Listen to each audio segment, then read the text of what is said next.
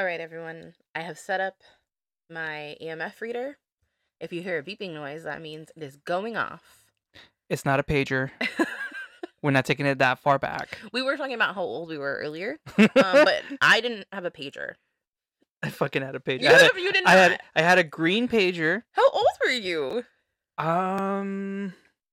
I must have been like a freshman in high school, I think. Really? Yeah, I had that, and then I don't know if you remember, for a while they used to have like the protective cases for them as well too. Yes. And so I bought like a blue one because I thought it was so my fucking God. cool. And then I would get a page from my mom telling me, where the fuck are you at? You need to come home. When I was like 8 or 9, my cousin had a pager, and I was like obsessed with it. I was like, I want it. It's so fucking cool. I wanted one so bad. I till wanted this- someone to page me 911. Yeah. Till this day, I would still have one if that was an No. option. Yes, I would. No Fuck one that. needs a fucking pager. We have like a fancy pager. Nah, listen. I know I'm gonna probably sound very, very fucking old, but I would so be down for a fucking flip phone still. Not a flip phone. Yeah, absolutely, I would. Do you want that flip phone? And then the T9 texting and everything. No, the T9 is too hard. Like, I remember I was really good at it. Yeah, I can fucking text under the table. So You would could never I. know. I would just make eye contact the whole time. Be like, yeah, I'm texting. So I'm could talking I. shit at this very moment. But this is so much easier. I could literally swipe, and then I have a whole sentence. Do you say that when you're texting? Swipe, swipe, swipe. No. I was kind of hoping you would, to be No. honest. That'd been pretty funny. But do you want the phone that's like a smartphone that like is a flip phone? It like closes? No. I'm afraid it would break. I've seen Amy's cousin. She has that. Oh, she does. And I mean, like, it looks cool.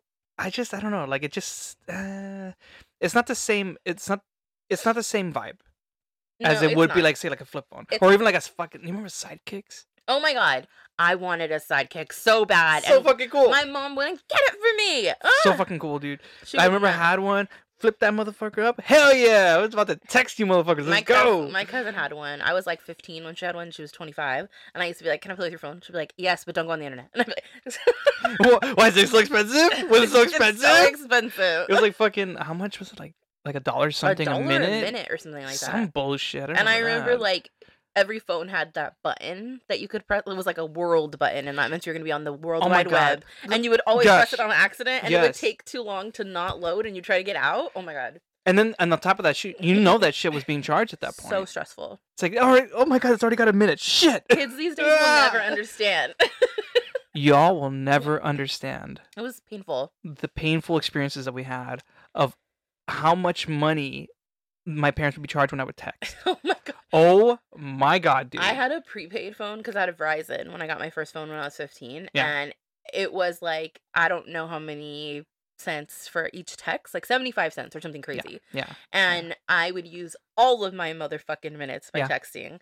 Totally And fucking it worth was it. ridiculous. And then like I got like a boyfriend, so I was always texting him. It was bad. It was super bad. I had prepaid too, but then when I finally had a phone, it was before Verizon was Verizon. I think it was like LA Mobile or some bullshit like that. I don't remember what it was.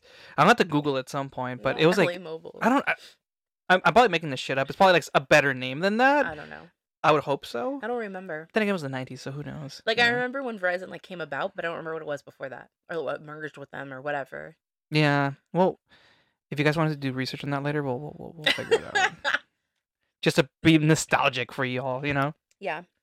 Anyway, hi, welcome to Cryptids and Mystics. It's gotta be the best way that we've started a show yet. We're gonna have to cut some of that. Nah. That was a lot. How much time? Oh yeah, that's fine. Oh, it's like 4 minutes. It's fine. That's not that bad. It's friendly banter. Is that what we're calling it? Yeah. Okay. Do you want me to call it what I normally call it? What? Talking shit? Free range. Free range. No, not free range. Cage free. Cage free chickens. That's how this is us. As you can tell, me and Manny have not seen each other in person for quite some time. I know. I fucking missed you, dude. I really, really, really. I did. missed you too, and it's so sad that we hadn't been like we had recorded ahead of time, so we had plenty of episodes to get out to y'all, but Yeah. Yeah. Life happens. so fast. You know what I mean? It's been a trip, I'll tell you that much. I'm kind of in senioritis mode since I'm gonna be leaving my job soon. I do love that feeling when you're like, I'm not gonna be here anymore, so fuck it. I know, but like at the same time, like I still feel responsible for my clients. yeah, you you give a know. shit. So, well, yeah, of course. You know Mhm. what I mean? And on top of that too, a lot of my coworkers, actually gained to respect and like. You know what I mean? So it's like that's what kind of makes it harder. I've told them before. I'm like, man, I wish I just hated you guys. It would be so much easier to leave at this point. Yeah. You know. But I'll save the sentimental bullshit for the next episode that we record. Not today. Not today. Today I'm not feeling that. So. Okay. What are we feeling today? What's the vibe? Horchata, baby. I bought Manny an horchata, so he's very happy. My hero. They even did the lashes for you. See, that's so cute. Oh my goodness. So cute. I love it. The vibe today is actually very, very silly. Okay. I'm feeling that energy. Feeling that like feeling it good. Like a silly goose? Are we bringing it back to something else? No, I don't know. What are we talking about? Previous episode about the, the uncooked goose.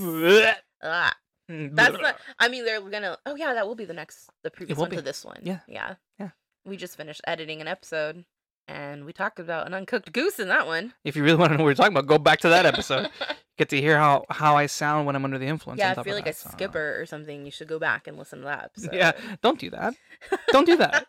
That's poor etiquette. No. Poor podcast etiquette. How dare you? I mean, I skip around sometimes. I'm not like a psychopath. I don't go like 117, but like, yeah, I might skip an episode if I don't care for the topic. Yeah, that's fair. That's fair. I mean, but then again, when you read our titles, how do you know what we're really talking about at the end of the day? Well, it's in the description. Do people really read it though? Sometimes people don't because they want to be surprised. But I always read the description because I hate surprises. I don't like to read it. Like especially when it comes to like one of my favorite ones is Swindled. Oh, I think I told you about them before. Never listened to that one. Love that one. It's like about obviously people getting swindled, right? People getting lied to, capitalism at its worst, those type of things. And yeah, I'll read the title. And I'm like, no, I don't want to read the description. I want to get surprised. I want to see what it's all about. No. And I've yet to be disappointed. A concerned citizen does a really good job, and I appreciate him for it. I am not that kind of girly. Fair. Anxiety is a motherfucker, though. Yeah, I need to know what's coming next. For sure. That's hard. No, I respect that. I respect that. But you know what, though? I don't think we've asked how everyone's doing, though. Oh my god. How is everyone out there? Guys, gals, and non-binary pals? That was good. It's not for me. They said they're doing pretty good. Okay. Yeah.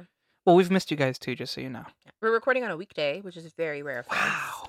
So if we're not with it, that's why. And on top of that, too, that should tell you the level of commitment that we have. Yeah. We are making time during the week to make this happen because, that's how much we care about this whole thing.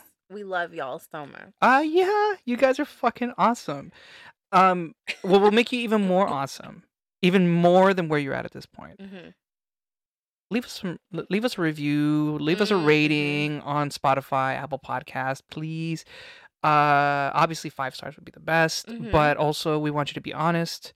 Keep in mind, as much as we want to believe we're professionals, we're not really those type of professionals.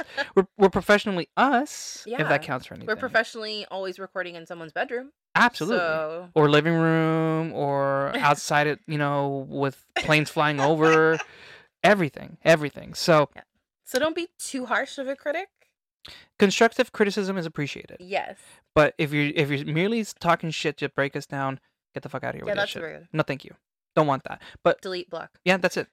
We are not friends anymore. You're not in my top 6. The top 8, first of all. You remember that from MySpace? Yeah. I kept it at 6 because I was very exclusive with my shit. I did a top 8. I just put 2 other Sometimes random people in there. Bumped it to like a top. What is the next 12? Yeah, it was 12. Yeah. I was like, I gotta open it up a little. Y'all, I have so many people in my life. I cannot pick just one. I cannot pick just one. That's right. That's fair. And speaking of all those other things, the Patreon. Let's get all the business out of the way now so we can get into the good shit in just a minute. Okay. Please, subscribe to our Patreon. We would very much appreciate that. We have a $3 level and a $5 level. And you get perks with all. So you get like bonus episodes, bonus content, early access to episodes. If you do the $5 level, you get a shout out on the podcast. Absolutely. And you get a free sticker sent to you in the mail. A pretty cool sticker, yeah. I have to say. It's our logo and it's really cool. I really like them. I'm proud of it. Me Absolutely. Too. But yeah, definitely join in for sure. You get to catch a lot of stuff that we generally keep for Patreon. So like, Patreon exclusive episodes, feet pics. It's always so weird when you say that, but They If can you're find out. if you're on Patreon, you'd get it. They'll You'd find get out. it. So check us out. Follow us on the socials because we have our link trees up through there as well too to be able to In access all of all our that. bios. Yep. So on Instagram, Cryptid Mystics, or what is it? Cryptid and Mystic Pod. Same with TikTok. Same with TikTok, which I need to get back on that.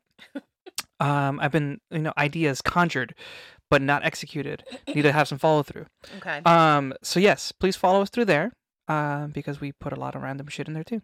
And if you want to send us, constructive feedback, or you want to send us your stories, because we do yes. listener episodes, we call those straight from the source. You can go ahead and send those in to our email or DM us. Our email is cryptidsandmysticspodcast@gmail.com. We also take audio file submissions. So if you want your voice to be on the podcast, you could be on here. We're more than happy to share your beautiful voices. Definitely don't have a problem with that. And if you are close to either one of us and would like to be interviewed, more than happy to do that as well too. Yeah, we'll go straight to you. Absolutely. If you guys have heard the first episode of Straight from the Source, you would know that I have no issues interviewing people because I love to talk. So I love a good interview. Absolutely. Especially, if you're interviewing with someone that you actually like to talk to. Yeah. That's always a plus. All right. That shit's out of the way. Okay. So rock, paper, scissors? Oh, no. You went first last time. I did. Because I just listened to the episodes. That's why I know that. Oh, I have a good one for Manny. He's going to lose his absolute fucking mind right now. But so to be fair, if you're new to this, we never tell each other what we're going to cover. Never. Because we love to surprise each other. Because this is the one and only time that we are okay with surprises. Yeah. And when Sarah was talking about this one and the possibility of this being a two-parter. Holy shit! See, as soon as she mentioned that, I was like, oh, bet that has to be it. That has to be it. So much fucking research on this. Like, you don't even know. Even more reason to share this with the world at this point. Okay. So, as we know, I've been doing a lot of spiritualism history and analysis lately, and I really want to do something a little bit different, and I love a good mystery. Okay. And one of the greatest true crime cold cases of all time is the Villisca Axe Murders. Fuck. I know Manny likes this murder. I know he does. Oh my god. I do. And I'm not saying that in a morbid way. I'm not saying that in a fucked up way. So it's just so intriguing, the fucking layers that go along with this fucking There's thing. so many things I didn't know about this fucking murder. Doing the research and we have to get into it because oh my god. Okay, I have my horchata. I am ready. Let's fucking go. He's fucking ready. I am fucking ready. Not just ready, fucking ready. Let's go. Okay, so Villisca is a small town in Iowa. And this is probably the most famous thing that has ever happened in it. It's really small and kind of rural. This took place on June 9th, 1912, on a night that threatened to rain. The Moore family attended a Children's Day program at their Presbyterian church until 9:30 p.m. When the program ended, they all walked back to their home, including 2 young girls that the Moore daughter invited for a sleepover. They arrived back sometime between 9:45 p.m. and 10 p.m. My first fun fact. The house where the incident occurred was built in 1868 and was actually lived in after the murders occurred for years. It wasn't sold to a museum until 1994 and wasn't added to the National Registry of Historic Places until 1997. The fuck?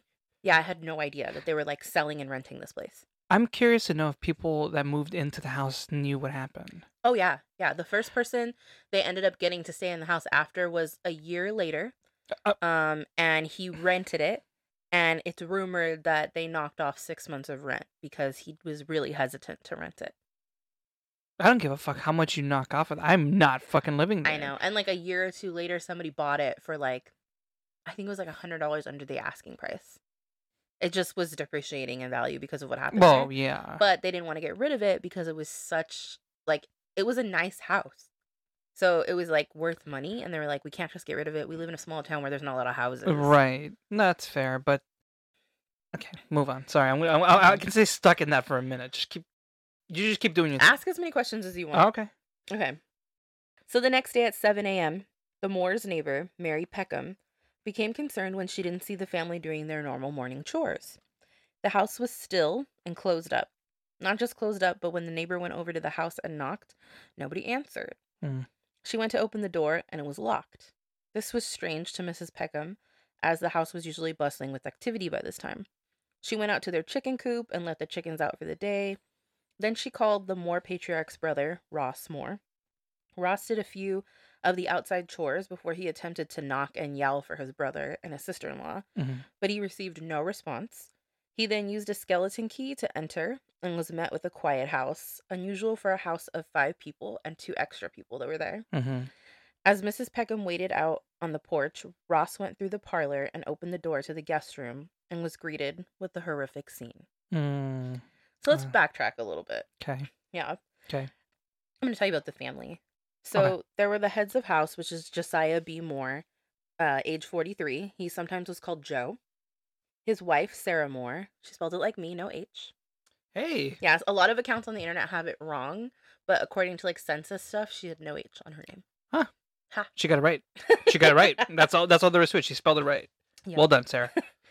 She was age 39, and then they had 4 kids. So Herman Montgomery Moore, age 11, Mary Catherine Moore, age 10, Arthur Boyd Moore, age 7, and their youngest, Paul Vernon Moore, age 5. As I said, Mary Catherine invited 2 kids from church. They were Ina May Stillinger, 8, and Lena Gertrude Stillinger, age 12. So, spooky fact. Lena and Ina Stillinger's parents were also named Joe and Sarah. Ew. Yeah, I don't know if it was just like really common. The other guy's name wasn't Josiah. His name was Joseph, though. Okay. And she was Sarah with an H. Well, clearly spelled it wrong. That's already the issue. Yeah, that's it. That's already the issue there. How about the fact, too, that that just creeps me out. I don't like that. Okay. But yeah, that's just creepy. No. I know. No. It's just a weird, like, I don't know, synchronicity or something. Yeah. That's hard to explain. So, Sarah, the mother, had organized the children's program at their church the night of their murders and was very involved as a member of her community. Her husband, Josiah, was a businessman and well-known and successful in the community as well. He was kind of up and coming. Okay. Like, started his own business. And the 2 visiting girls were daughters of a local wealthy farmer. Okay. When Ross entered the guest room, which is on the first floor, it's a 2-story house. Oh, right, yeah. So when Ross entered the guest room, he saw the visiting girls' bodies, Ina and Lena, bloodied on the bed. Room after room, the bloodied bodies of the Moore family lie in their beds dead. Upon seeing the scene, this was reportedly said by Henry Horton, who was the marshal that was called to the house. He just came outside and he said somebody was murdered in every bed. So it was really gruesome. I think what makes it worse is the 2 girls that were visiting. Yes. You know what I'm saying? Like, that makes it so much worse to me. Like, I didn't know that they were visiting. Right. When I heard about this murder. Like, not that it makes the action itself any... No, it doesn't diminish anyone else's death. Right. It's but just like they could have not been there. Right. It's just by sheer chance that they decided to come visit. And hang out and like, oh, we're having a sleepover, like the innocence behind all that. It was a series of chances. So I don't think I wrote this in my notes, but actually what had happened was their farm was a mile away from the church, and they were like the Children's Day program was like the kids put on plays and skits and stuff regarding like Bible stuff. So they were in a bunch of stuff, so they had to go. And I guess their parents, I don't know that they couldn't go. I don't remember what happened, why they didn't go, but the dad walked them there. And they were gonna hang out with the Moores for the day, so the Moores were watching them. So they left their fancy dresses there. They helped set up the Children's Day thing. They got dressed with the Moores kids. They went down to the thing, and then they found out, because their grandma lives in town, they found out that their grandma caught a cold. And so the grandma was like, you should probably go home and not stay with me and get a cold. Yeah. And they were like, oh, well, can we just stay with the Moores? And then they called, and their older sister picked up, and she said, oh, that would probably be all right. And she basically, like, regretted it for the rest of her life, because she gave them permission to be there. She could have said, no, come home, I'll go get you. Yeah. But, like, that's not her fault. She didn't know. No, absolutely not. But I know that she regretted it. Just all that shit, though, right? That grandma saying, you know what, you can't stay here, I'm sick. Yeah. I don't want to get you sick. You know, like, all that. The sister picked up. The yeah, sister said like, yes. all that shit. It doesn't, like, it's just... It was like a series of like, and I'm not saying like people deserve to die, but I'm saying like something aligned for them to be there, and I don't know why. And that's what I was gonna say something along the lines of like, so many chances to not, Mm-hmm. right? Mm-hmm. And the cosmos still kind of led them in that direction. For whatever reason. Jesus. And I'll get to it, but the older girl's death was, I think, the most horrific of them all. I don't remember the details per se of the deaths, but yeah, You're about to find out. Okay, cool. Thanks. I'm so sorry. I love this for all of us. Okay, so it seemed that the killer had come in through the back door, which was not locked. Not many people locked their doors back then, especially in a small rural town like this. It appears they came in wielding Josiah's axe, so it was an axe he found on the property, more than likely taken from outside. According to the town coroner, the killer took an oil lamp from nearby and bent the wick in two so that it would burn at an even lower light. And then he took the chimney, so the top part, he took it off so it would burn differently. I don't know why that does something different to it. Huh. And he set it aside under a chair to burn nearby. So, like, imagine coming into, like, low lighting and a fucking stranger with an axe waiting for you. Like, that's not, they didn't come into the house and No. find that, but that would have been terrifying. Nah. Like, if that was his plan or whatever. Yeah. Nope. Yeah. Nope. That's so fucking scary. Mhm. Like, to find a way to dim the lights in a time where you only have oil lamps is terrifying. Like, how did he know that? There's a lot of things in this murder that indicate to me that this is not his first time murdering. No, that sounds very. I mean, like the axe thing was like a what do they call that, a crime of opportunity or whatever. But That part I can see that. All the other stuff that seems very calculated. well, I would say if this incident was isolated, I would agree with you. But once we get to like who has done it, you'll see that maybe that's a pattern. Oh, okay. Yeah. Good. Go. Okay, so not so fun fact. Fair. The axe used in the murder was afterwards owned by a historian named Dr. Edgar V. Epperly and was donated by him to the Montgomery County Historical Society. You may wonder how he got a hold of the axe, but the chain, of course, goes back to law enforcement.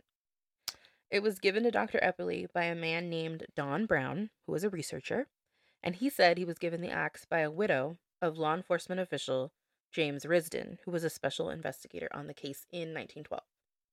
So he took the axe. I don't know why he had it. Then he died. His widow was like, I don't want this fucking axe in my house. Yeah. So she gave it to a researcher who was interested in researching the history of the case. And then Dr. Epperly is now known as the foremost historian on the case. And he's still alive today. And he wrote a book and it was released in 2021. And I did read almost all of it. So I'm almost done with it. What was it called? It is called... Oh, duh, it's in my sources. Let me just look really quick. It's called Fiend Incarnate. Okay. It's Villisca Axe Murders of 1912 by Dr. Edgar Epperly. Okay. So check it out. I have it on Kindle, y'all, so you don't have to like purchase the actual physical copy. It's really good. It has a lot of information that I'd never heard before. Have to check it out. So the next part is a little bit graphic. Sorry, everyone. So if you're eating, you might want to stop a minute. Yeah, just wait a minute. Or if you're like listening before bed, maybe pause it here and then wait until the morning. Yeah, this is more of a morning on the way to work podcast. Right, right, and like you're not eating anything that's gonna possibly come back up because of the... Yeah, like don't eat spaghetti. It's just a weird warning. Like don't eat anything that's red. Oh, fair. You just threw me off with the spaghetti thing. I'm like, why? Because of the noodles? Like what? The red sauce, I think. I mean, if you have indigestion already in itself, you don't want to do that, right? Because acid reflux and all that shit. I eat spaghetti all the time. It's a labor of love there. Okay. Go. Time to be serious, because this is gross. Okay. Okay. Don't have to tell me twice. Just go. It's suggested that the killer came in when the family was asleep and passed up the guest room and passed up the kids' room and went straight for the parents, Josiah and Sarah. He raised the axe so high and fast over Josiah that it left an imprint in the angled ceiling above and behind him. Oh, fuck. So... like he was winding up for that shit. Yeah, he actually brought the flat of the axe down on the back of Josiah's head, crushing his skull. Oh, God. It more than likely killed him instantly, but there's no way for us to know. Right. And that's why there's a mark in the ceiling, because the sharp end was in back. Yeah. Right. Oh, my God. So... I'm already questioning that right off the bat. Mm-hmm. Of course, he would go for the adults, right? Because they would be the ones that could put up more of a fight. That's what I was thinking. So I thought he went for Josiah first for that reason. Yeah. There's no proof, but the way the forensics are laid out, it seems that that's why the way he did it, but that we don't know why. Right. But I mean, you know. And they think that he used the flat of the axe to guarantee that it would crush his skull and not just like hack him, so that he couldn't scream and wake up and fight back. Fuck. Yeah, I didn't think about that. You're right. Yeah. And especially if it's the back of his head, then yeah, he was worst case down on his stomach, I think. Yeah, worst case scenario, it's at least severing the spinal cord. Yeah. Right? So. And I think that. So, have you ever seen the house? Yeah. The inside? Yeah, yeah. So for those of you that haven't, the bed was actually in a corner, and then the ceiling is like vaulted on one side, and it's vaulted on the side where the bed meets the wall. So like the other side is the angled part, and that's why the axe hit, because it's angled. Right. So it's closer. Right. And then Josiah slept on the left side of the bed, so he was closest to the edge, and Sara was closest to the wall. So I don't know if that makes sense. It does. It does. He then turned to Sara and hit her with the axe as well. It seems before she had time to react, because she was in the exact same place. There's no way to tell if either of them died right away, but the killer left the room after that. It's said by investigators that he used the flat of the axe to ensure that he would crush them and not just cut them. When the killer finally went to the Moore children's bedroom, so the way the house is laid out is kind of strange. There's no separate area on the top floor. The top floor is one whole floor, and it's like one big room. When you walk in, you're facing the bed from the stairs. Or actually, so it's hard to say. Yeah. So when you walk in up the stairs, you're facing, it looks like kind of like a really short hallway, and at the end is the children's bedroom. Right now, as of 2023, there's no door on that. There's just a doorway. I don't know if there was a door at the time, so it could have been closed. I have no idea. That's weird.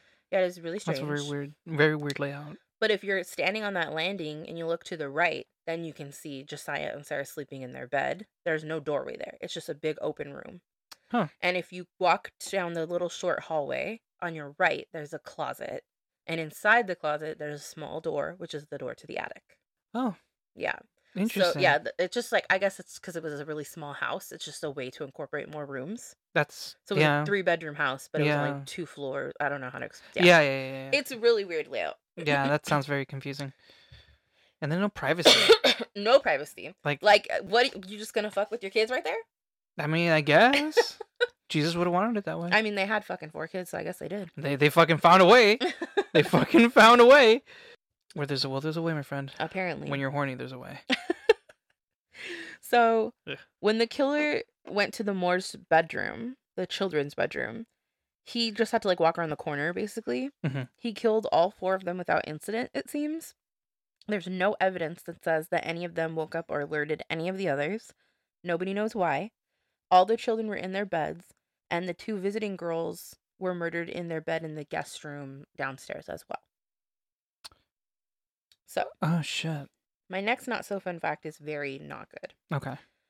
I read in one source that the investigators said that forensic evidence indicated that the oldest Stillinger daughter, Lena, had woken up and attempted to fight off her attacker. I'm not sure if that happened or how they would know that, but she is the only victim that they theorize was sexually assaulted. Although the later investigators did check, and her hymen was intact and no semen or discharge was left on her. However, her underwear were found under the bed, and she was the only person in the house that had slid down the bed. So her hands were up towards the pillow, so that you could tell that she had been slid down. Yeah. And that indicates like she may have woken up, or maybe she was not dead after the first blow, and that she saw him and attempted to get away at some point. It could mean that he attacked her and then drug her down, because she was dragged down closer to the end of the bed and on the edge, and her arms were up. Her nightdress was pulled up, her underwear were off, and her hip was pulled back to expose her genitals, so she was posed very specifically. And there was a mark of blood on her inner right thigh, like a smudge. So, like, it's clear that he handled her body after she was dead. Yeah. See, I think she definitely was sexually assaulted, unfortunately. Because... And we'll explain how that happened, too. Yeah. Because, I mean, the hymen doesn't have to be... No. I mean, she was, like, 12 years old. But, no, That's also not true, but they were looking for any sort of seminal fluid and they couldn't find anything on her. But that doesn't mean you weren't sexually assaulted, Right, and I'll right, explain how that happened here. right. Yeah. So the most disturbing fact I found detailing the murders of the Moore family is that the killer then systematically went to each dead person, or maybe not dead, we don't know, and smashed their heads in so their faces were unrecognizable. So I didn't know that. I thought he just like killed them with the axe. Yeah. He went back and smashed their faces so you couldn't see their face anymore. No faces, no eyes. Like a lot of them, I the didn't. eyes had been so smashed that you Oh, couldn't see their eyes. They said that one of the only people that still had an eyeball intact was Lena. Yeah. I did not know that. Yeah, That is it's fucking disturbing. really terrifying. God damn. And they can tell from Josiah's wounds that he was more than likely hit 30 times. Holy shit. The killer then covered their faces with the clothes they were wearing. So he like pulled up their night clothes, or like he pulled up the sheet and put it over their face. Oh wow. Every single person he killed, he did that. And then like he did other really strange things before he left the house, which I'm gonna tell you, but yeah. That. So he locked the door behind him. So that means he took the key to the house. That had to be like a memento for him. Maybe. I don't know. Or maybe like to want to come back and check later. Or like to scare people into thinking he could get back whenever he wanted. That too, yeah. I don't know. I have a question though. What was the purpose of smashing their faces into where they're unrecognizable and then covering the faces with like their clothing or blankets? I mean, we will talk about that in a minute, but they actually don't know. So, I mean, back then there weren't a lot of like forensic techniques or whatever, but they do think now that like he was sort of like ashamed of what he did. He didn't want to look at them. So maybe smashing in their faces like was still not enough for him. I would feel like it's someone that knew them then, because to have that at least that little bit of remorse like that. Oh, that was one of the thoughts. That's one of what the I think. suspects. Right. They thought to be someone they know. Right. But it could just be that he's ashamed that he's a killer. Yeah. I don't know. He just seemed too calculated for that shit. That was the thing. Another not so fun fact. Marks from the axe were left on the ceiling of almost every death scene because of how high he was swinging it, indicating like he swung high enough to hit it. Mm-hmm. And then also the angle at which the indents were left indicated a left-handed axe wielder. Notably, there were marks in the center of the kids' room, under which no beds lie and no evidence of a body, because the beds were on the outside of the room. Mm. So the forensics team believed that the killer was swinging the axe around in a frenzy, Texas Chainsaw Massacre style. Yeah, like he was just swinging the axe like excitedly. No. And I never knew that shit either, and that's fucking scary. That's wow. Like this guy just fucking lost it. He just fucking did it. And like lost his mind long enough to go from room to room, walk downstairs. Like, you know, sometimes like you maybe like disassociate, but then you like kind of come to and you're in a different place or whatever. Right. This man disassociated through the whole building 17 times. Like he just whacked and never woke up in his mind. What the fuck, dude? I have no idea. What the fuck, dude? I have no idea. That's so scary. I can't imagine somebody swinging an axe around in a room like that, just bloody and terrifying. It sounds like a horror movie. Right. Like fuck, I don't even think you can imagine something like that. No. I always thought it was silly when the Texas Chainsaw Massacre guy, Leatherface, did it. But I guess people do that. You can. So. There you go. God damn. Okay. Yep. Cool. So I'll set the scene for you because these were some really weird things. I don't know if they're like clues or like red herrings. It's hard to say. Okay. So at the crime scene, there was a 3-pound slab of bacon wrapped in a towel, and it was found leaning up against a wall in the guest bedroom. Next to that was the axe that was used. It was left there, just like that. Okay. And next to that, there was a chair, and it was facing the bed where Lena and Ina slept. That's fucking disturbing. Now. Don't. I mean, we'll get to what that means. Okay. I was like, give me a minute. Keep going with everything else. Don't. So, like I said, there were axe marks on the ceiling of the children's room, indicating a frenzy. The drawers in the house were ransacked for sheets and pieces of clothing that were then used to cover every mirror in the house and the windows in the front doors as well. So he drew the blinds, but there's a window on their like kitchen door and a window on their front door, like a little skinny one, and he covered them with clothing and sheets. Like, I guess he didn't want anyone to look in, but like that's so strange. Like they're gonna know something weird's going on. Right. That's almost like drawing more attention to it. An uneaten plate of food was served and left untouched. And lastly, there was a bowl of bloody water left out in the kitchen. So let's start from the top. What do you think of the bacon? Because that one I think is the weirdest. Yeah, and being the MO of me trying to make a joke of almost anything at this point, my thought, maybe he was going to make some bacon. No, he was not going to make some bacon. Maybe he's like, bro, I'm hungry. I'm famished with all this axe wielding. Well, he did make a plate of food and not finish it, but there's no indication that that was like his second plate of food. So But- we don't know. Right. I don't know what that is fucking wild to me. That's almost as wild as the fucking chair. The fucking chair. Okay, now put those things in context with each other. The bacon wasn't in the kitchen. It was next to the chair. Okay. And then the chair facing them though. Mhm. Like that tells me this guy at one point sat there and observed the work that he had done. Mhm. That is fucking appalling, dude. So I will say that according to Dr. Epperly, and also according to Sam and Colby, they are YouTubers that do paranormal investigations. I've heard of them. They're fun. Yeah. The theory is that he took the bacon, the killer, sat in the chair that was facing the bed where Lana was killed and posed, and then he masturbated with the bacon to her dead body. I was That's thinking why she maybe was some posed like sort that. of lubricant. And also, I don't know if I put this in there. But the lamp that he took, he put it next to the bed, so it was illuminating her. And he left the lamp and he left the chair like that. Mm. So why would you need a lamp to look at her and a side of bacon? I don't know if they found anything in the bacon. They just like, because back then, if you got bacon, it came in like, you got the whole hog, slab. basically. Yeah. So he cut a piece off and then he wrapped it in like, not butcher paper, but like a towel. And that might be something you would do in a home. Right. So that's not abnormal for that to happen, but to leave it there wrapped up. Right. Sounds to me like he used it. that theory sounds more plausible. You know what I'm saying? Yes, Because of then how the bacon doesn't make sense otherwise. well, right, because I mean it's already kind of greasy. Yes, it's like already lubed. It's Yeah. 1912 Yeah.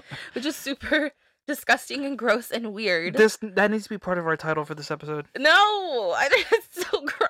1912 lube. 1912 lube. Ugh. When are we gonna use that ever again? I hope we never have to use it again. That is disgusting. You cannot masturbate to a prepubescent girl who's dead, whose face is smashed in. I mean, you can't do any of that. Remove the bacon out of the equation. No. The rest of the shit's disgusting. Yeah. You just, The bacon just adds. You made it worse. The bacon adds the layer to. So might as well just give it that title because it's already that bad. No, I can't. No. Okay. Convince her, guys. Come on. Let's talk about the axe in the ceiling. Yes. So do you think it's from a frenzy? And my question is, do you think he came back afterward into that room and then had a frenzy? Because that would wake everyone the fuck up. Yeah. Right? That would make more sense. Okay. That would make more sense. That's what I was thinking. Because there's no clarification on when he did that. Well, yeah, that would make more sense. Like, he's already wiped them all out.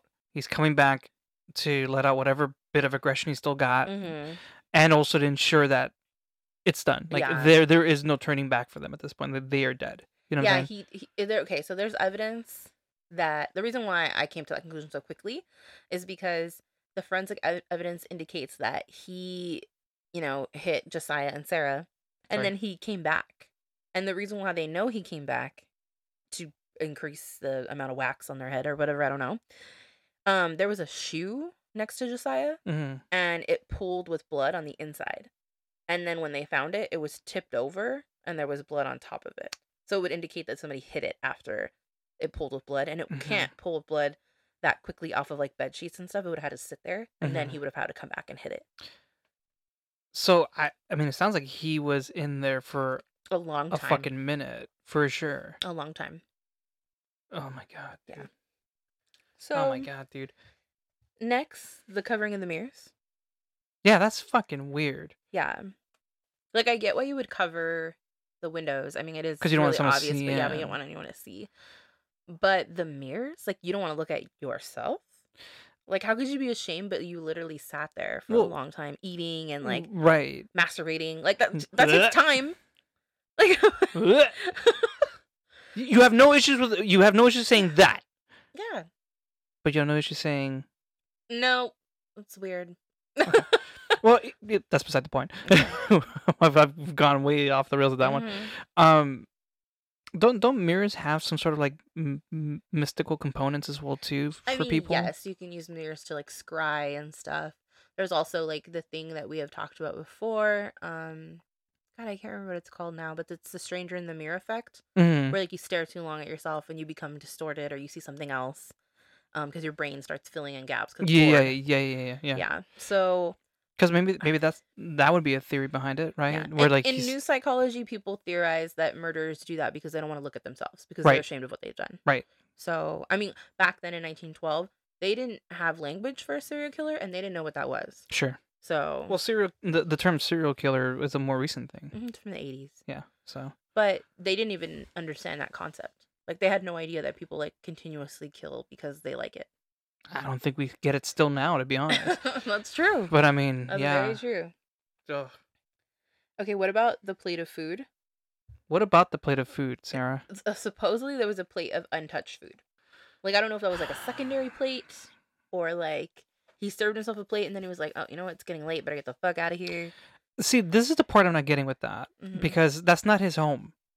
Okay, I always think it's fucking weird when killers kill people and then like eat their food and take a shit in their house. Well, like Um, that one in Japan, right? Yes, that's the first person I thought of. The Yeah, guy that broke into a Japanese home in what was it, like the 90s?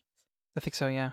I think so. And he like murdered the whole family, and like he went on like their computer and like looked at stuff, and then he like ate their food and like had a popsicle, and then he like took a shit and didn't flush. That's so That fucking weird. beyond fucking weird, dude. I don't know. They never caught And that yeah, guy. they never caught him. No. Yeah, I don't remember they were. Yeah, Case File is a good episode of that one. Yeah. So, anyway, You know who else used to do that? The Golden State Killer. that motherfucker Yeah. used to make himself a fucking He would make sandwich. himself a sandwich. He would Piece of put shit. plates on top of your back to make sure you wouldn't move, and Yeah. then he would go make a sandwich. And Yeah. if you heard the plates move, he said he was gonna come back and kill you. Piece of shit. I can't. Fucking asshole. Who the fuck does that? I can't. Fuck you, D'Angelo. Oh man, they caught him though. Yeah. Take that, motherfucker. And then lastly, the bloody bowl of water. So in the book by Dr. Epperly, he does mention that like they don't really say if it's bloody, they say it's dirty. So somebody could have like washed their hands in water before bed, or they could have been using it to wash something else and left it out. If it was bloody, like it could have just been explained that he washed his hands really quick. Yeah. So I can. That was my thought. That's what that was. yeah. So I mean, I would prefer if he just like washed his hands outside because he's disgusting. well, homie's making himself a plate of food. So Okay, at that point, I don't think he gives a weird. shit about anything else. So So fucking and weird. fucking went on a fucking rampage doing it. So you know. Like, That fucking to part me, still. It's so weird because like he's in a frenzy, right? But then like somehow he's not in a frenzy enough where he can calm down and make himself food and wash his hands. How long was he in there? It had to have been hours. Right? And then they didn't find them till 7 and they would have seen someone leave. And They think he left like at 5 because a train came in at 5. They lived near a train. yeah, isn't that one of the theories? Mm-hmm. Okay. We'll get there. Okay. Okay, so I'm jumping ahead. Sorry. Fun fact. Some sources say that cigarette butts were found in the attic next to a lone chair, possibly indicating that the killer came in while the Moores were gone at their church function and waited for their return. Ugh.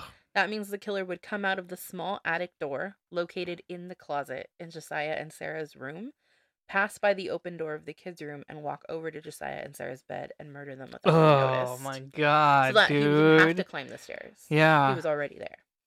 Which would have made him not be loud at all. Yeah. Maybe. Holy shit.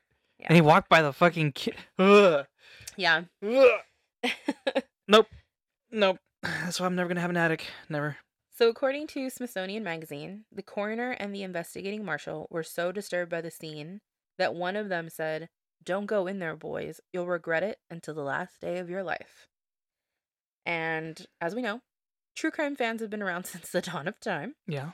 And not only did nobody listen, but neighbors, officials, and looky-loos went in the house trampling on the entire crime Fuck. scene. Of course they did. Of course they did. Like, a few officials got to see it, and then all of a sudden everybody was in there.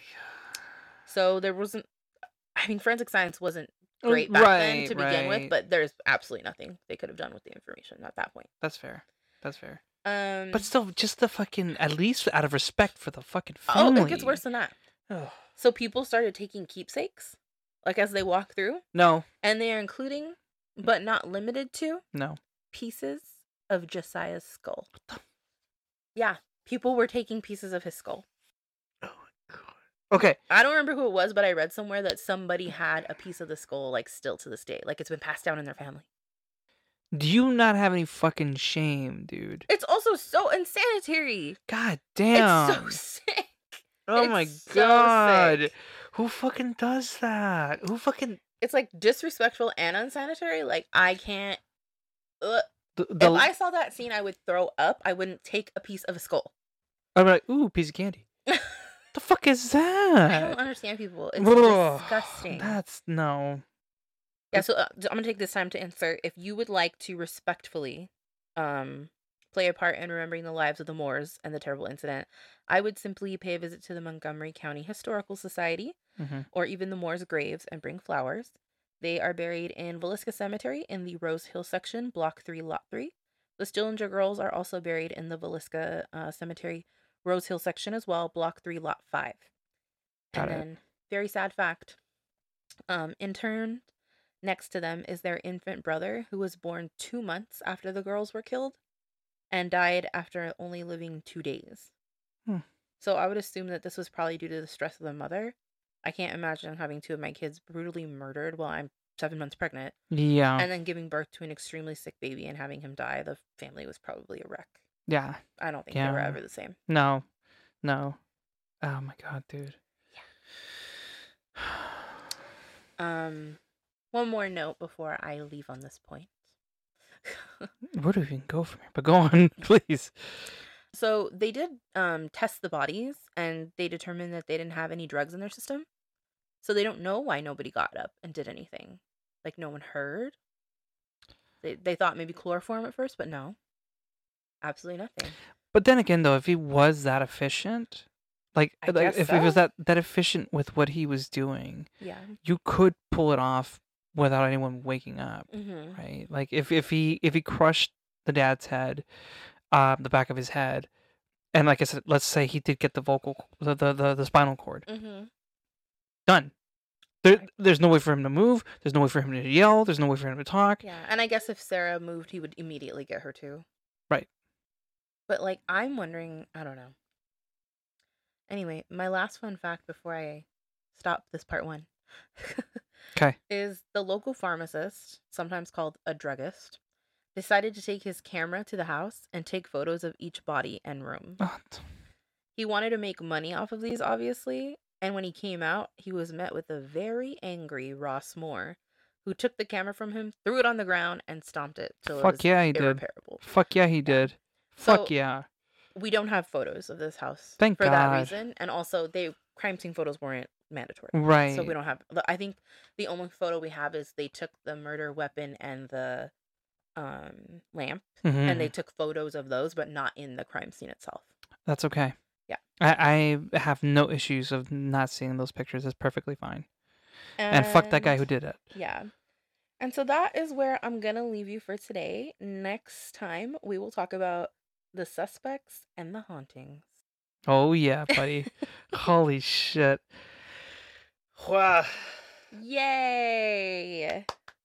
I feel like I've been talking forever. Good job, Sarah. Thank you. Oh my god, dude. Okay, so I have to say before we move on to whatever I'm going to cover, it's just I don't know what makes it worse for me knowing what I know now. The fact that this guy went berserk, or the fact that people were trying to make a buck off of it. It's all bad.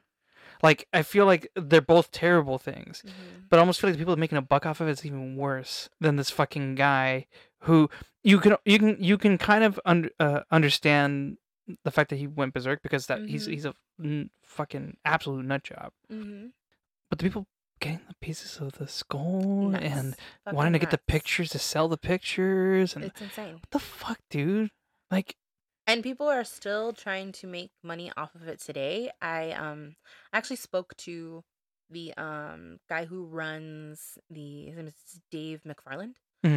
He runs the county museum. Yeah. I said to visit the Montgomery County. Montgomery County is where Villisca is. Yeah. So he runs the museum. I did write to him, and he gave me some facts, and he said that for the anniversary, the 100th anniversary, they did a recreation of like someone like in the bedroom with the axe to show the trajectory, to show why there is a mark in Yeah. the ceiling, Yeah. and they didn't do it in the house. So they just recreated like a set The or room, whatever, pretty much, yeah. and they recreated everything. So there's a calendar on the wall in the photo, and they recreated the calendar.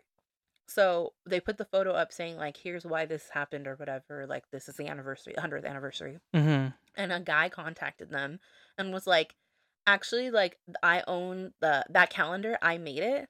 And so therefore, like, this photo is mine, and you're making money off of it, and I want the money for it. And they're like, we're not making money off it, number one. Like, literally. Oh my God, and dude. he said that, Dave said that, like, a lot of people do that. Like, they will come forth and be like, oh, I want money for this. It's just crazy. You're just as fucking bad as a murderer. Yeah. I'm sorry, you're just as fucking bad as a murderer. And he does, and the museum staff feel it's very, very disrespectful. Absolutely. They have a really big, he said they have a big area dedicated to it, and they have items from the actual home. Yeah. And then they have a memorial to the family and the girls, the Stillinger girls. And he's like, a lot of people just like are very disrespectful and don't take it seriously. And it really like, I mean, I'll talk about it a little bit later, but he said it really divided Villisca. I bet. It changed their entire history. I bet. So it's really sad to hear that. He told me some other things that I'll get to later on. But yeah. Yay. Well done, friend. Thank you. That was really good. And fuck those people. Yes. That's all I gotta say to that. There is no other way to put it than to simply say fuck those people. That makes me so fucking mad. Absolutely. That's fucking disgusting, like, dude. Children fucking died, and I can't. Yeah. I feel you. Ugh. My turn. All right. You ready? I'm scared.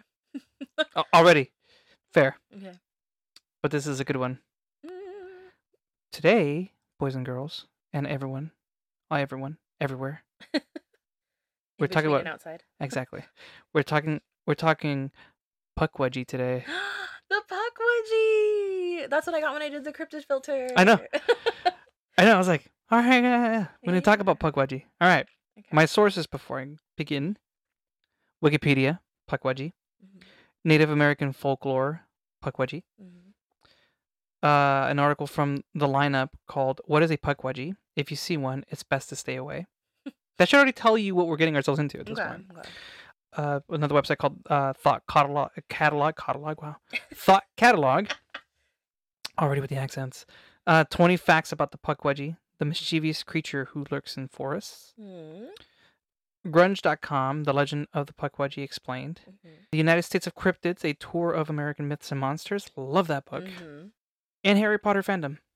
Yes, Harry Potter fandom. I bet you were waiting for that part. I was wondering if you're going to use them. Yeah, well, there's got to be some relevance to modern day somehow, right? Oh, before I forget, I'm not going to say my sources because it's going to give away things for part 2. Don't. So I'll give my sources next time, but I did actually source some of the people as I was talking absolutely. about them. So you can look up Dr. Epperly, you can look up Dave McFarland. And, Sarah's sources is Trust Me, Bro. Yes. You can trust me. Yeah, there you go. See? You can trust it. We got you guys' back. Don't worry. Will we lie to you? I'm not like all other men, okay? Oh my god. Anyway. So Pukwudgie, translated / also known as Bagwaginini. Okay. Apains, Bains, Bains, and Pahins. What are those? They're all Native American. Okay, I don't know that language. They generally mean they have some sort of meaning of either meaning little ones or little people. Okay, got it. So, according to Henry Schoolcraft, noted for his studies of early Native American history, the name Pukwudgie means little wild man of the woods that vanishes. Oh, okay. This is a very descriptive term. There you go. Now, where are they located? Because they around. Okay. So some sources report that the Pukwudgie can be found in places around Delaware and Prince Edward Island in Canada. And that's by New Brunswick and Nova Scotia for you Canadian people out there that want to know exactly where to find them. Overall, it's believed that they are found mostly in the northeastern U.S., southeastern Canada, and the Great Lakes region. But there are some instances of Pukwudgies being spotted as far as in West Virginia and even Texas. Wow. Okay. So there you go. Texas. Little peeps Okay. travel, man. Okay. They travel. Them little legs get around. So let's talk a little bit of history and description, right? So the Pukwudgie comes from Native American folklore. There's a lot of different tribes that have the Pukwudgies. I'm gonna try to cover as much of them as I can, so bear with me. Okay. I'll be bouncing back and forth between them. This one specifically comes from the Wampanoag folklore up in like the Massachusetts area, and it's described to be a human-like creature that stands anywhere from 2 to 3 feet tall. So they're itty bitty, they're teeny tiny. Okay. They're considered to be shapeshifters since they are able to appear and disappear at will. No, thank you. That already makes it fucking scary, dude. Who does that? I don't know. Pukwudgie, relax. Stay. The most common description of a Pukwudgie. So this is one that generally, like, through the times of the tribes and stuff like that, they generally describe the Pukwudgie to look like a porcupine from the back. And in the front, it can look anywhere from a human to like a troll. So okay. Yeah. It's still weird either way. Porcupine from the back, human or troll from the front. That's just. It's like porcupine spines, or is it like hair that looks like a porcupine? Like the quills. Oh no. Yeah, That's yeah, dangerous. yeah. Danger zone. Oh, and did I mention that it walks upright? No, but I think I knew that. Yeah, well, there you go. Because it's already creepy enough that it's 2 feet tall and like with porcupine back and shit. Ugh. They're also considered spirits of the forest too, though. Okay. So, which kind of makes sense with the whole shape-shifting thing and whatnot. So that makes sense. Other visual descriptors of the Pukwudgie also include having a canine-like nose and have large ears, lips, and fingers. Okay. And can have smooth gray skin that sometimes glows. Not gray. That makes it so fucking creepy, that glows? dude. No. I don't like it. Almost like leathery. Almost. Ew. Hard pass. So how do you know one's around though? Because that's the big thing, right? To know when you can spot one without actually seeing one, right? Okay. Some reports state that they give off a sweet smell and are generally associated with flowers. It's like almost like trickery. right. Okay. So it's like, okay. So if you smell that, I mean, obviously, if you're in a forest, you're gonna think it's a fucking flower, right? You're not gonna think it's a Pukwudgie. Yeah, no. Motherfucker better watch out. It's a fucking Pukwudgie. Okay, so run. Especially in Massachusetts if and the Great Great Lakes. Lakes. Too nice, we better run. They'd be like, I'm getting a lot of hints of floral here. This is not a beer that I'm drinking. This is not good. So let's cover a little bit of the Native American origins. So it is believed that we were once close friends with the Pukwudgies. Oh, okay. Until that no longer happened. Okay. It's believed that they began tormenting and annoying the natives out of jealousy. Oh. So this story is of the tribe up in like Massachusetts and stuff like that. So their story is that the Pukwudgies were super jelly over the Wampanoag people's devotion and affection that they had towards their hero Maushop, that they ended up getting banished to other parts of North America. Who's Maushop? It looked like you were gonna ask that question. That's why I was. I also have to say, it feels like the victors wrote history here. Right. Like, they're like, oh my god, they just we're so jealous of us. Just because we're popular and we found a hero. It's not my fault. I'm popular. I'm sorry. And Maushop's pretty legit though. I mean, it was a Native American deity that created the landmass known as Cape Cod. Okay. So they started worshiping this deity. The Pukwudgies were like, dude, WTF? Like, we were cool. We were bros. And Maushop's like, you gotta go. You gotta go. There's not enough room for all of us here. Okay. So then the Pukwudgies became hostile towards humans. And some stories suggest that they ended up killing 5 of Maushop's sons as a retaliation for that. Okay. With some stories suggesting that they killed Maushop himself. So. Oh. And so so there's that one. That is jealousy. Yeah, there are some reports that according to the Ojibwe and other Great Lake tribes, the Pukwudgie is mostly mischievous, but is generally nice to people. Okay. And according to Algonquin folklore, they are deadly only to those who disrespect them. Okay, so watch your back. Straight up, man. Don't disrespect my boy. Don't disrespect the Puck. All right. But now that we're kind of venturing into how dangerous they are, what do they do? What can they do is more the question, right? Uh-oh. So there are some reports that state that the Pukwudgie uses magic to lure people to their deaths, launch poison arrows at you, and can create fires. Okay. It sounds like a really messed up Boy Scout, if I'm being honest with you. Yeah. Here's your merit badge. Well done. Do they create fire like through themselves, or they can like Magic. make a fire? Oh my god. Okay, magic fire. Got Like it. skadoosh. I'm scared. With Okay. some instances also creating orbs too, which I'll get to why the orbs in a minute. Okay. But if you annoy it, it'll play nasty tricks on you. Okay. It's like petty as fuck, right? So they've been known to kidnap people, push them off cliffs, which we'll get to in a minute why that's significant. Okay. Attack you with short knives and spears. And now they can make tools? Okay. Homies are very you don't didn't I mention they were Boy Scouts? Oh, that's true. Always be prepared. Gotta always be prepared. I got that merit badge for a reason, dude. But they also blind you by throwing sand in your eyes. Oh, Jesus Christ. Don't mind me. Really just like carry sand? Sure. In a little pouch? Have you well, we haven't been to Cape Cod, we don't know. That's true, I've never been there. Like I said, they're just straight up nasty little fuckers, huh? Shit. Throw sand. So rude. So others state that they can cause confusion onto you or make you forget about things. Okay. There are even instances when it can shapeshift into a deadly creature, like for example, like a wolf or something. Oh, okay. Or bring harm to people by simply staring at you. No, If looks why would I wait long enough for you to stare at me? Yeah, like no, I'd leave. No, fuck that. I see a little something. Ugh. I don't even like to make eye contact with regular people. Exactly. This whole time that we've been recording, guys, we've been looking at each other's foreheads. It's a sales trick. Just right over the mic. I have the smallest forehead, so good luck. If I could have taken a picture of the way that you would just pose like that was fucking brilliant. So glad we're not recording this. Visually. And I had thought about it for a second. I was like, no. Nah, they don't need to see us. They can wait for the next episode. There's also some instances in which the Pukwudgie would create an orb, like I was mentioning, to lure people into the woods and, well, to their deaths. Jesus. So. Okay. They're pretty fucking vengeful, dude. Yeah. Like, at this point, like, it's not these humans that fucked you. Like, I know. It's a little bit, like, overkill, you know? Listen, I'm glad that Cape Cod's there. Great. Thrive. That's awesome. I haven't been there. Don't get mad at me, all right? I'm sorry. I still would be cool with you, Pukwudgie. Like, relax, bro. No. They think all humans are bad.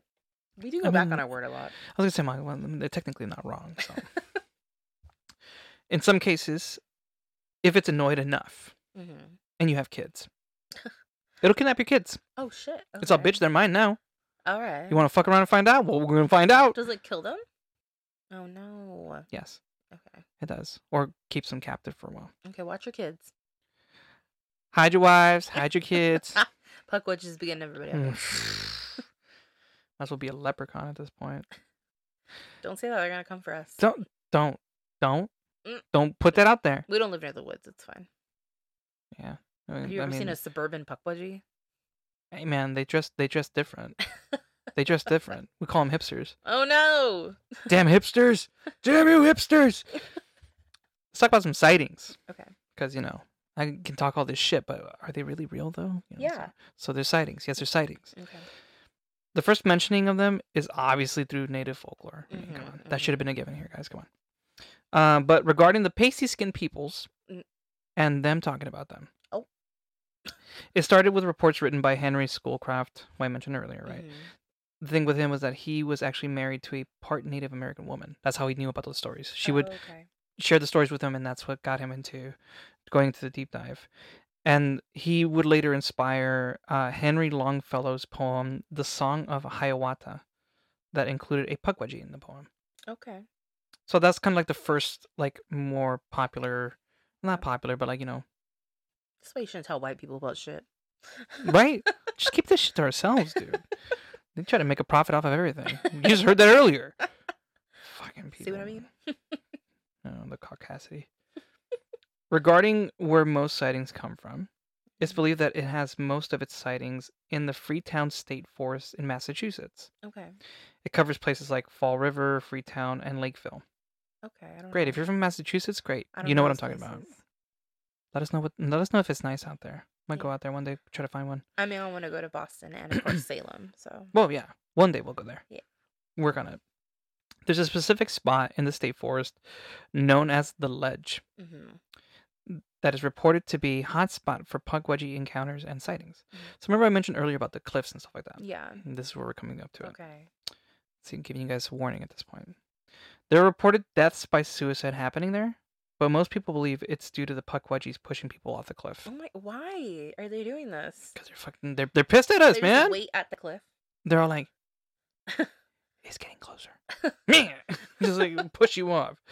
But remember though, I remember I don't think I mentioned it in my notes here, but there were some reports that they can also kind of influence your mood. Oh, okay. And like kind So of drive you mentally. to do Got it. Yeah. So there's a report of a woman in Massachusetts spotting one of them in the forest, ended up following her home. No. And pestering her by continually tapping. No. On her window at night. Absolutely fucking not. It kept happening until she finally moved. She moved? She had to. She's like, I'm done. I went outside and killed it. I'm sorry. No. Okay, like half human, half porcupine. Like, hell no. I'm just saying. People in Massachusetts have guns, right? They hunt there. That's fair. Yeah. Maybe. I don't know if they're hunting for Pukwudgies, but there you go. I don't think you should, but if a Pukwudgie followed me home and like tried to drive me crazy, I don't know what I'd do. That's fair. Like, I'm not advocating for like gun violence. But a 2-3 foot creature that's still pestering you like that? Yeah, like maybe I'm a little bit like I'm a little bit scared. You might want to think that differently. Yeah. But like, not so much, dude. Another man reported seeing one with fur, glowing red eyes, and with a wolf-like nose. Oh no. When the creature ran away from him, it apparently gave out a disturbing moan. Ew. That's like, for why though? Why are you moaning? Did you enjoy that? Wailing in the night. Whoa. I hate people. Or I don't know. Could say. That's gross either way. So what do we do if we run into one? Run. Sarah, what do we do? Run away. Absolutely. Yay! Yes. I got it right this time. Yes. That was a good high five. Yes. We avoid them as much as possible. Leave them the fuck alone. Yeah. Okay. Respect. Stay in your lane. Stay in your motherfucking lane. Get out of the fucking forest. Admire the beauty of nature from a distance, please. Yeah, you won't catch me in it. But if you do happen to run into one, because we're human, right? Be respectful and leave it alone. Yeah. Don't disrespect it. Remember, we talked about that earlier. Don't disrespect it. Leave it alone. Because it's not going to harm you at that point. I hope not. Especially apparently from the Great Lakes region, they're more mischievous than anything else. Okay, that's good. So I have a question for you, though. I'm scared. Knowing all that you know, ask me. Do you think it's a hoax or do you think it's legit? So this is so hard, because sometimes I want to be like, it just sounds ridiculous, but at the same time, like, these are real stories from Native people. They really truly believe this. This is part of their culture. Yeah. So I don't know. I feel there's some level of truth to it. Like, there's got to be something maybe that they have seen. Yeah. Maybe some sort of creature that isn't actually like a Pukwudgie. And they're coming up with like an explanation. Sure. Which is what we do as humans anyway, right? Yeah. We're always talking about animals with mange to explain away a bunch of these cryptids anyway. The so how is this any different? Yeah. You know, so I agree. I feel like there's some level of truth to it. Maybe not to the 2-3 foot tall troll looking thing. Yeah, but there's some wiggle room. Yeah, and we'll post pictures. I've seen some pictures, and I'm like, Yeah, they look like certain other animals, so you could be like, maybe a really large porcupine. Yeah, especially because it says like they can shapeshift. Like, technically, they can be anything. Absolutely. So there you go. Yeah, I mean, in some form. Also, like, that should be like a little lesson in like respecting nature. Like, mind your own business when you're out in nature. And that's honestly what I get out of it. Yeah, is the idea that it's more of just keeping that balance. And I'm sure that was like the intent on like passing the story down. Well, yeah, it was like with the Wendigo, right? Yes. And the Wendigo. Still one of my favorites. Terrifying. Still one of my favorites. But so again, the idea of that balance, right? Of still living your life, living how you do, but also respecting the nature, respecting the space. Exactly. So I have little random facts to kind of throw out this whole way to kind of wrap it up at this point. It's a short one. Sorry. I had a long one, so it's fine. It balances out. See? Balancing out.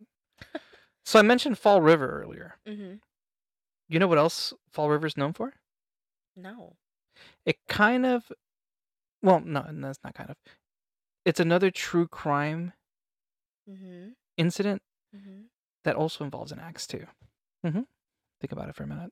I don't know. There's so many axe murders. Specifically out in Massachusetts, though. Oh, it's oh my god, I can't think of her name. Borden, Lizzie Borden. Yep. Yes, that's another reason In why I Fall wanted to River. go to Boston. Yeah. But in Fall River, there you go. Yeah, because And it's not far from there. you can find a Pukwudgie. Oh no, I'm just throwing it out there. You don't have to do it. that's terrifying. It's either that or water, baby. Make up your mind. Weird connection to that. So the Sam and Colby episode of the Villisca Axe Murders investigation that I watched, one of their friends that comes along with them is a different paranormal investigator. Fuck, I forgot his name, but his last name is Borden, and his great aunt is actually Lizzie Oh Borden. my god, dude. So they took someone who was related to an axe murder to an axe murder's house. Yeah.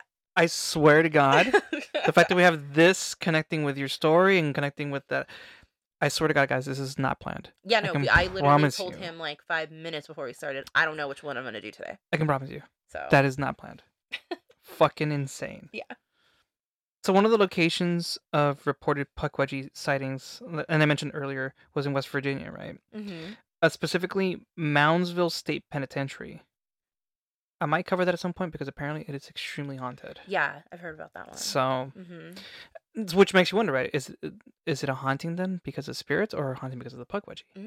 Interesting. If they've been spotted there. Maybe they're feeding off each other. Something to think about. Yeah. There are Pukwudgie crossing signs posted just outside the Freetown State Forest due to the amount of sightings and calls the police have gotten from there. That's kind of cute. That is pretty funny. They're like, be careful, don't run over the Pukwudgies. Like, bro, just be careful. You're gonna pop your tires. You're not gonna be happy about it. They're gonna fuck with you. They're already pissed off to begin with. You want to add more to it. Don't hit one. Last one. Okay. Pukwudgies in Harry Potter. Heard of them. Tell me a little bit about that. I don't know. I think they're the mascot maybe for one of the, what is it, Ilvermorny? School, which is the wizard witchcraft school in America. I think it's the one that I am. I don't know. So they are the symbol and house of Livermore, like you're talking about, School of Witchcraft and Wizardry here in the States. From what I remember reading about that, they were close to a lot of the founding people of the school here, and they were at one point hired on to the school to provide more like maintenance and protection of the school. Okay.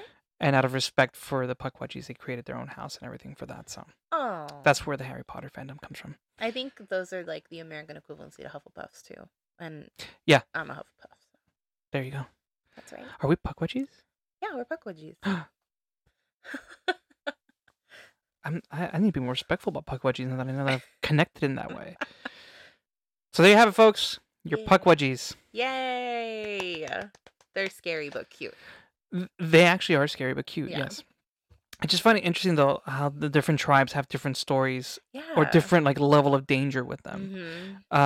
One talking about like they're just fucking deadly, don't cross them. Another one's like, oh, they're mischievous, but they're well intentioned. It reminds me of you remember those 12 trolls that we covered during the the holiday trolls? Yeah. Yule trolls? Yeah, the Yule trolls or something like that. Trolls or whatever. Yeah. Yes. Kind of reminded me a little bit about that. I was like, oh, okay. Yeah, but don't fuck with them though.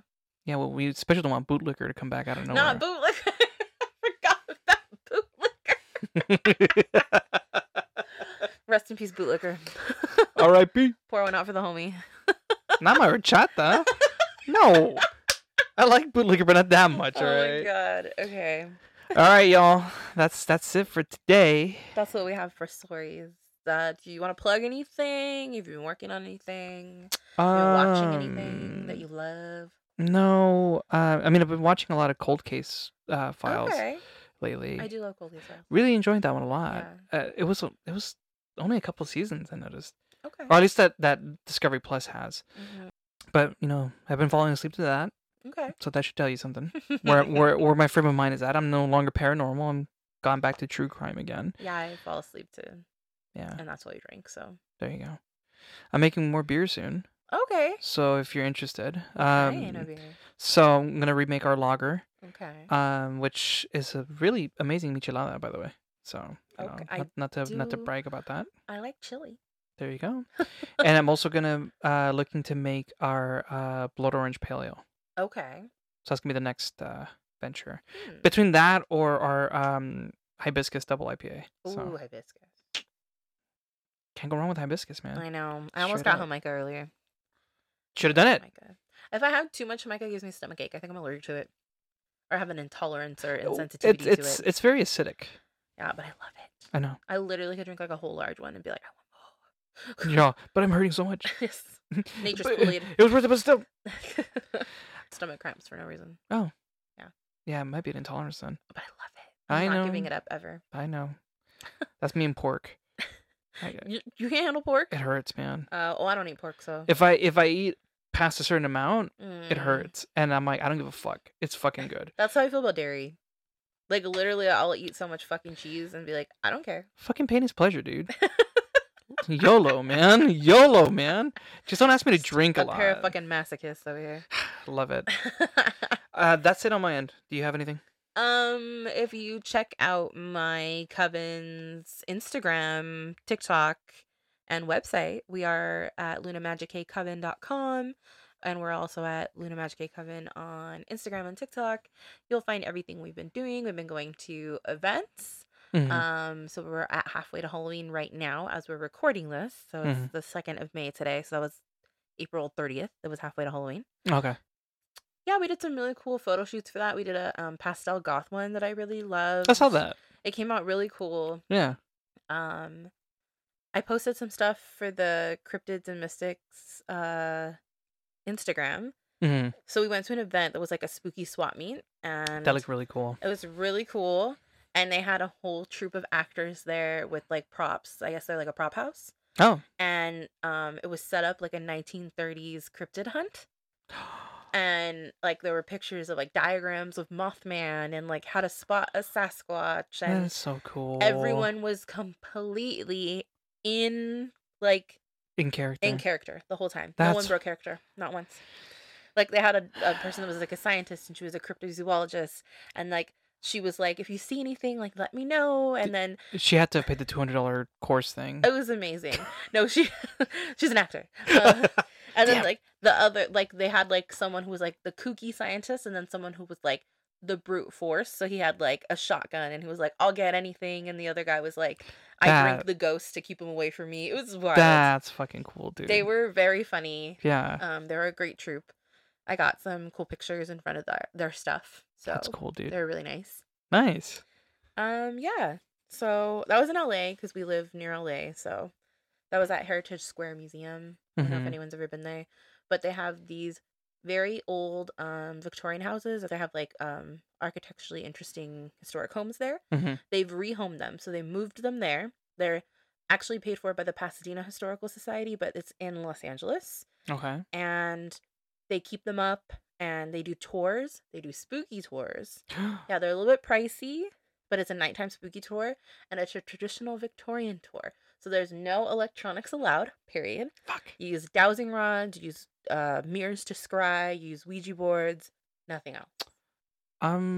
So join our Patreon and help support this cause. Yeah, it's like $50 a person. Yeah. So I would love to go, but please and thank you. It's a little bit pricey for me to like, because I've been there and it's only like $10 to get in. Right, yeah. Right. But I mean, that's a whole different experience. Yeah, it's a whole different experience. That's what I'm saying. Like, I would love to do that. Yeah, we'll have to figure that out. So if you send us there, we'll do it. Oh, fuck yeah. Yeah. I'm so fucking down for that. Let's go. I am so down. And the houses are beautiful. Yeah. I mean, it's just really amazing there. That's awesome. So, yeah, so that's what I've been up to. I don't think I've done anything else.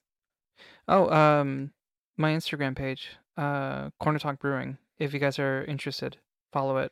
Yes. Whenever I'm making beer and stuff like that, that's where I post. So if you're ever interested in anything like that and you're local and want to be a guinea pig, shoot me a DM. Yeah. So there you go. And if you're people. And if you're a brewery and you would like to sponsor us and like get that shit together, like let's figure that out. Totally for that vibe for sure. We will drink your beer on this podcast. Fuck yeah. Shit, you had to tell me twice. Do that for sure. Yeah. And give you guys a plug and everything. Anyway, keep in contact with us, and don't forget to leave us a really good review if you can.